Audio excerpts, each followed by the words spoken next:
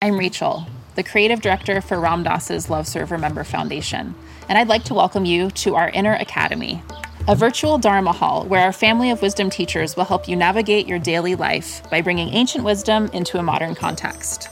With over 200 hours of audio and video teachings, meditations, and practices from teachers like Ram Dass, Krishna Das, Sharon Salzberg, Jack Kornfield, Roshi Joan Halifax, Joseph Goldstein, and many more, the Inner Academy is your core resource for finding balance, presence, and navigating the ups and downs of your daily life. The Inner Academy has guidance for every step of your journey. Choose from an annual or monthly membership and gain access to past and future courses, retreat replays, virtual community, and much more. If you've been familiar with Love Serve Remember Foundation for a while, you'll know that most of our offerings are given freely or on a sliding scale basis. So when you subscribe to the Inner Academy, you're paying it forward and bolstering our ability to continue creating accessible offerings for all in the future, as Ram Dass wished for us to do. Be here now and start your journey with Ram Dass's Inner Academy today. For more, visit ramdass.org/Inner Academy.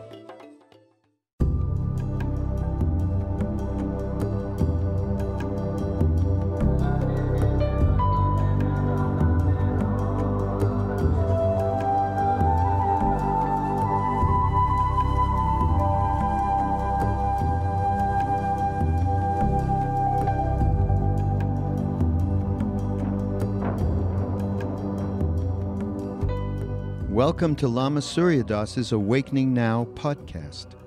This podcast is an expression of our shared connection. We depend on you, our community of listeners, for support.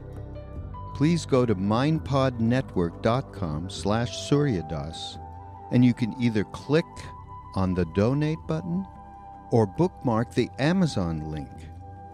We get a small percentage of all of your purchases. Or you can go and sign up for a free trial with audible.com. Your support will allow Lama Surya Das to continue to illuminate the timeless Tibetan wisdom.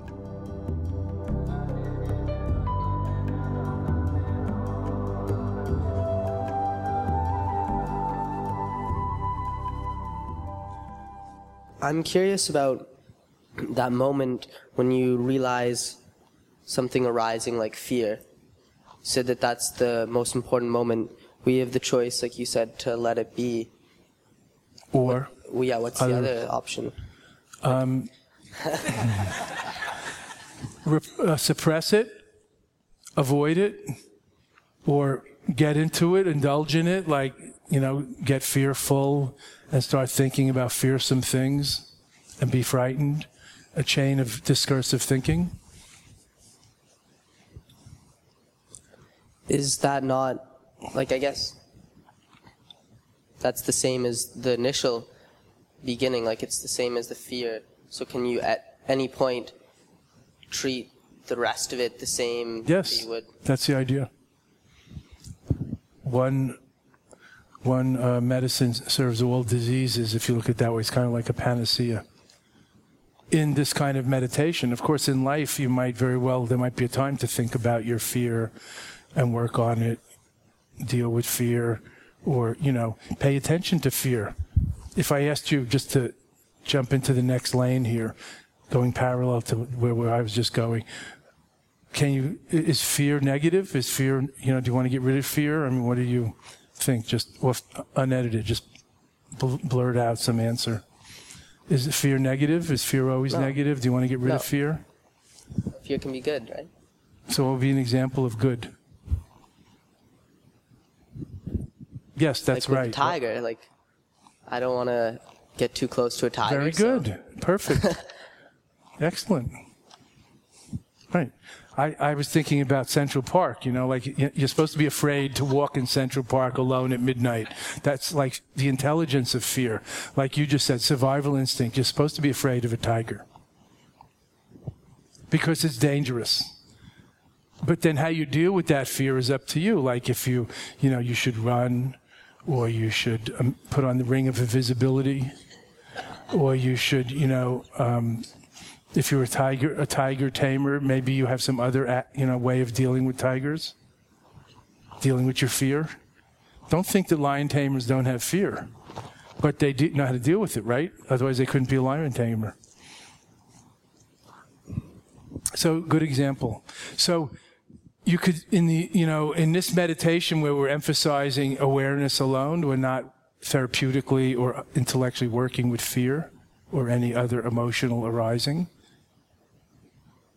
allowing things to arise and dissolve and not glomming onto them and trying to work it out, nor suppressing it. But in life, then, there are other things we have to do. So in the ultimate truth, there's nothing to do about it. And in the relative sense, in the world of karma and causation, then we should deal with fear intelligently. Like you should be afraid to drive over the speed limit. I was going to say over 100, but I don't want to give you ideas. You know what I'm saying? You should be afraid of skiing too wildly straight down the mountain, because you might get killed or kill somebody else. So then you respond to that accordingly. So in this, we're emphasizing non-reactivity. In another time, you might need to have swift reaction time in the relative world. But I like what you started about. You can treat everything that way, about on the moment of arising. You can just release it or allow it or let it go. That's what you said. Do you think it's, like, if it seems for me that some things are easier to do that for than others? Absolutely. That's right. Would that just be because those other feelings have, like, more power to them? Or, like, I just give them more substance? Like, why? Well, you sort of answered your own question. Yes, it's because those other things have more power to them. But if you look into what that really means, it means because you're karmically predisposed to give more power to them. You know what I'm saying? Like things you might be afraid of, somebody else might not be afraid of. They might be afraid of other things, like, I don't know, you mentioned tigers. So, because if your karma, your conditioning, you're afraid of a tiger, like humans are afraid of tigers, so you're afraid of a tiger. But there might be other, people that are afraid of things, I don't know, spiders or mice or some little, things that don't scare you. I don't know, So do I treat those emotions that kind of have like a stronger, like kind of power to them the same as I would the weaker ones? In general, yes. To the extent that in the present moment, everything is equal. But the stronger ones might keep coming back because that's your karmic conditioning. So you might have to treat them more continuously or like diligently, patiently, or you might even have to apply some other antidote, not just letting them be. You might have to, like if you're sitting there and you're afraid that you're going to, I don't know. Does anybody ever have this it's kind of an energy experience, but it's really in your body. You're meditating and you feel like you're dropping. I'm not talking about this one. Falling asleep. I mean, you're literally meditating, you're awake enough, but I don't know what happens with the prana. It's like a bubble in your energy or karma. You're kind of like, yes? Right. So some people might have a feeling in that moment or some other moment that they're dropping and it's scary, or you're going to die, or you weigh 1,000,000 pounds, or you're disappearing. So you might have some kind of feel like that, and it doesn't just release itself if you try to aware it. So, if you aware it lightly, it might release itself, but it might not. You might have to apply some antidote, which is not Dzogchen, but it's good dharma. Apply some antidote. Like stand up and do something else. Like take a few breaths and start again. Like chant or pray or do something devotional, whatever your antidotes are to change your mood, your thinking. Thank you. But in general, a common thread, you're welcome, in your questions was very important to highlight, and it's good to thinking, and you should stay with treating things the same in this practice. That's why the masters say, and I kind of quoted one of them, whether Buddhas appear or demons appear, imaho, just like carry on. Just like on Halloween night, whether there's demons appearing at your door with their little shopping bags and their parents behind chaperoning, or there's Buddha, I don't know what, saints, or, I don't know, celebrity movie stars appearing at your door in with their little shopping bags. It's like imaho, fantastic. You with me? Treating them all the same, right? Not giving to the beautiful celebrity movie stars and not and slamming the door on the demons or tigers. Questions? Well, actually, my question refers a little bit to what you were just discussing. What's your name? With Dylan. What you say makes total sense. Yes, when demons arise, just be with them as you would when Buddha and rainbows and joy and bliss arises. That's a little easier said than done, yes. At least in my experience. That's why it keeps being said. It's important. I agree. Mindfulness. I totally agree. And there are words attached to that, like cultivate equanimity, spiritual detachment, one taste. Not that you don't discriminate between things in the relative world, but there's also room for the other side of discrimination and choosing and decision. There's room for oneness, one taste, equanimity, equal view, seeing the light in everything, even the shadows, and so Absolutely. on. It's a good balance. I love it. To our usual pickiness. I cannot argue with the logic of what you're saying. Okay, but the practice is to, of course, work on developing that equanimity. So I wanted to share with you and ask you for your response of a little technique I've developed and what you think about it.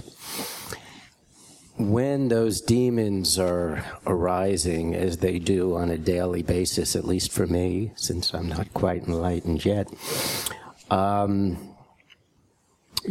it a demon of fear, be it a demon of desire, be it a demon of anger, be it a demon... There's so many of them. When they arise, the question I ask myself is, can I handle this? Do I have to go into overwhelm right now? Yeah, that's a good and technique. there are times I do. I'm going to be very brief here, and then I'd like to hear your response.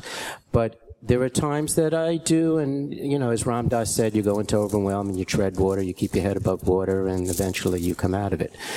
But it's been such a beautiful question for me to pose to myself time and time again throughout the day as those demons arise. And I often find the answer is, hey, I can handle this. I don't have to go into overwhelm. I can be present. I can be calm and so good. That's what I was talking about as an antidote. You have to bring up one of your antidotes. Like that's good if for you and your tendency to overwhelm or whatever. Other people have other tendencies. We talk about karmic perceptions and conditioning. So not everybody's overwhelmed by things. People have different reactions or responses to stimuli from outside or from inside themselves. So that's a good antidote as long as it works for you. It kind of pops the bubble rather than making the bubble bigger, the bubble gum bigger till it totally overwhelms your whole head. Okay, I thought, thank you very much, because it does work for me, and I was curious what your response was to that little technique I've developed. That's good. One of the ones that I use is, and I've mentioned this, I've passed this on, it's the self-inquiry thing. We say, who or what is angry? So instead of looking at, why are you making me angry? Somebody cuts you off in traffic, what you look at, you feel yourself tense up and you want to ram them, but you look at, who is angry, and it's like pops the bubble before it gets too big and you ram somebody. It takes a while, many mind moments to perceive and judge and react and press on the gas and ram someone. There's a lot of room in there. If mindfulness can make even more space between stimulus and response. So whatever you do in there, that's the room for the antidote in that space between stimulus and reaction. So you don't just blindly react, but you respond more intelligently, more principled, more intelligently, skillfully. Absolutely, and what you're describing is a very key part of my practice, because when the answer to my question is I don't need to go into overwhelm, then I'm able to do what you just described, which is to respond. Good. Rather than react. So, thank you. You're welcome. My question is about Tonglen. And what's that in English for those that don't know Tibetan? Bodhisattva practice of giving and receiving, taking on somebody else's suffering and trying to alleviate, purify it. Okay, Tonglen. And during Nima's practice today, she talked about it a bit, and it's something that I found myself practicing a lot. So I'll get to my question. My wife gets concerned because she thinks I'm taking on too much.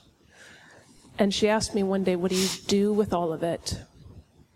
How do you take it all in, and then where does it go? And my answer was and is still, I imagine it, and my question for you, is this the right thing or is there a right thing? But I imagine it coming into my heart with my pain and suffering, and the impact sort of purifies both.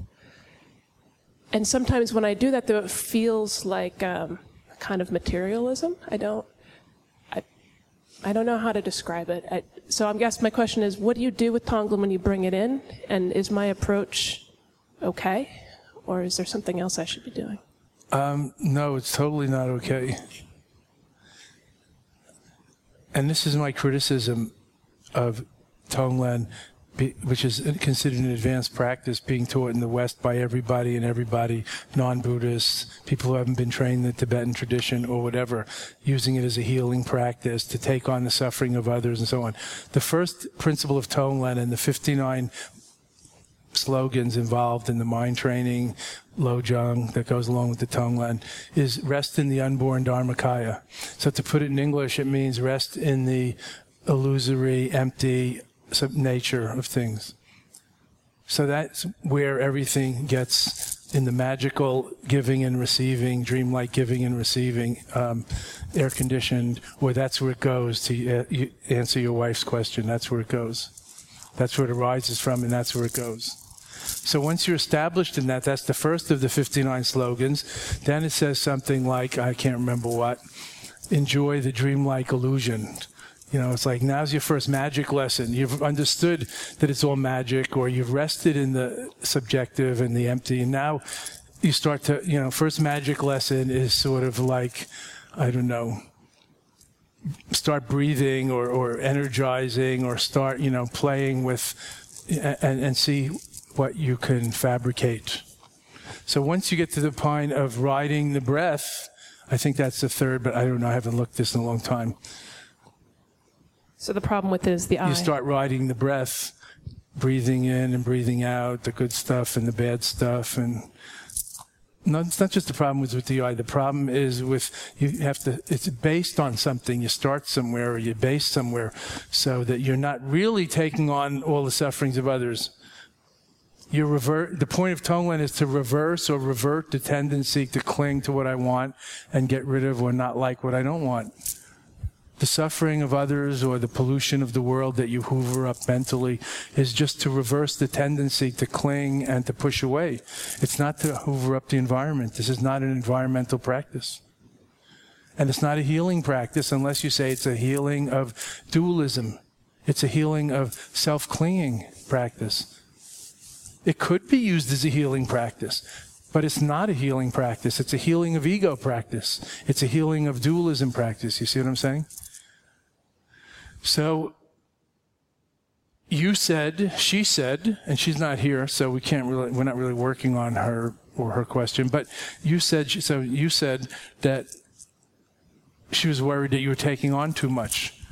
So like in life, some people take on too much. I mean, that's the way it seems, right? And sometimes maybe they don't take on enough. I mean, I'm laughing to myself that your wife, says you do too much or something. Every relationship is different, but many people say you don't do enough. I do too much, right? Yes? Anybody ever hear that? And so a couples therapist told me once something like, almost every relationship or every couple that comes into this room anyway, both of them say we do too much, the other one doesn't do enough. Again, see how subjective it is. But then there's codependence where you do too much and you don't take care of yourself. I mean, it's selfish, but you're not really in balance. Some people. So I don't think it's really that you're taking on too much in the Tonglen. I think it needs to be a little deepened and evened out. And when she says you're taking on too much, she probably is thinking you're too busy or you work too hard or you worry about too many things. I don't know, right? Well, it was a very specific moment. Okay. Friend. I'm just generalizing. Yeah. But yes. Where you take on too many dying people who you sit with all night and all week, whatever the details are, besides your full-time job and parenting and whatever else you do. But since you asked about Tonglen, it's very important to practice it somewhat, properly and with the absolute emptiness aspect, and then the relative comes out of that. Just like in Kairim and Vajrayana visualizations, so-called deity yoga, although there's no deities in Buddhism, badly translated deity yoga, you didn't practice deity yoga. You visualize something and then you dissolve it back into the emptiness from which you began. In the beginning, there's vast emptiness, and then there's like a shooting star or a syllable, and then you visualize, because you start in the emptiness, you end in the emptiness. It's like you're empty, and then you start painting. Like you need to have a studio to do your art. You can't just do it in your, wallet, in your refrigerator, in your pocket. You need to have the space to do it, and the space has room to inhale the suffering of all beings. Because it's dissolved in, there's room in your studio. It's like a giant barn where you can have all kinds of crap, even to do your minuscule artworks. There's room for all kinds of crap in the vast emptiness that we begin with in a Tonglen practice or a visualization practice. So that's my thoughts on that. So although I like to say whatever anybody says is good, it's good practice, like I said to David, even though it may not be. To you, I took a different, that was just him. To you, I took a different tack to make a point about Tonglen visualization and really all of our fabricated practices. It's good to look into who's doing what around here. Like the Dzogchen master, the fearless master Jigme Lingpa sang, dogs chase every bone that's thrown, lions jump on the thrower. It's like turn back and look at who's projecting around here, not just the silver screen and the movie projections, but trace back the source of all this radiance, all these projections, karmic perceptions. You with me? Jump on the thrower. The projector. And then you capture the whole sense of the whole thing. Projector, projection and screen images. It's a whole system, mind, its objects, and interaction. The wheels of karma. That's why we say Tonglen's an advanced practice, because it's scary, actually.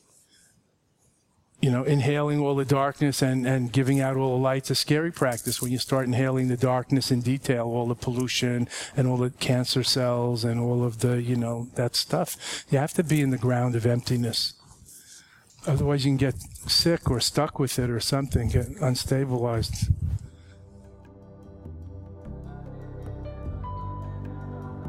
Thank you for listening to Lama Surya Das's Awakening Now Hour. We very much appreciate your support. and hope you will continue by going to mindpodnetwork.com/Suryadas and link to the donate button, or go to the Amazon.com link for all of your purchases. Namaste.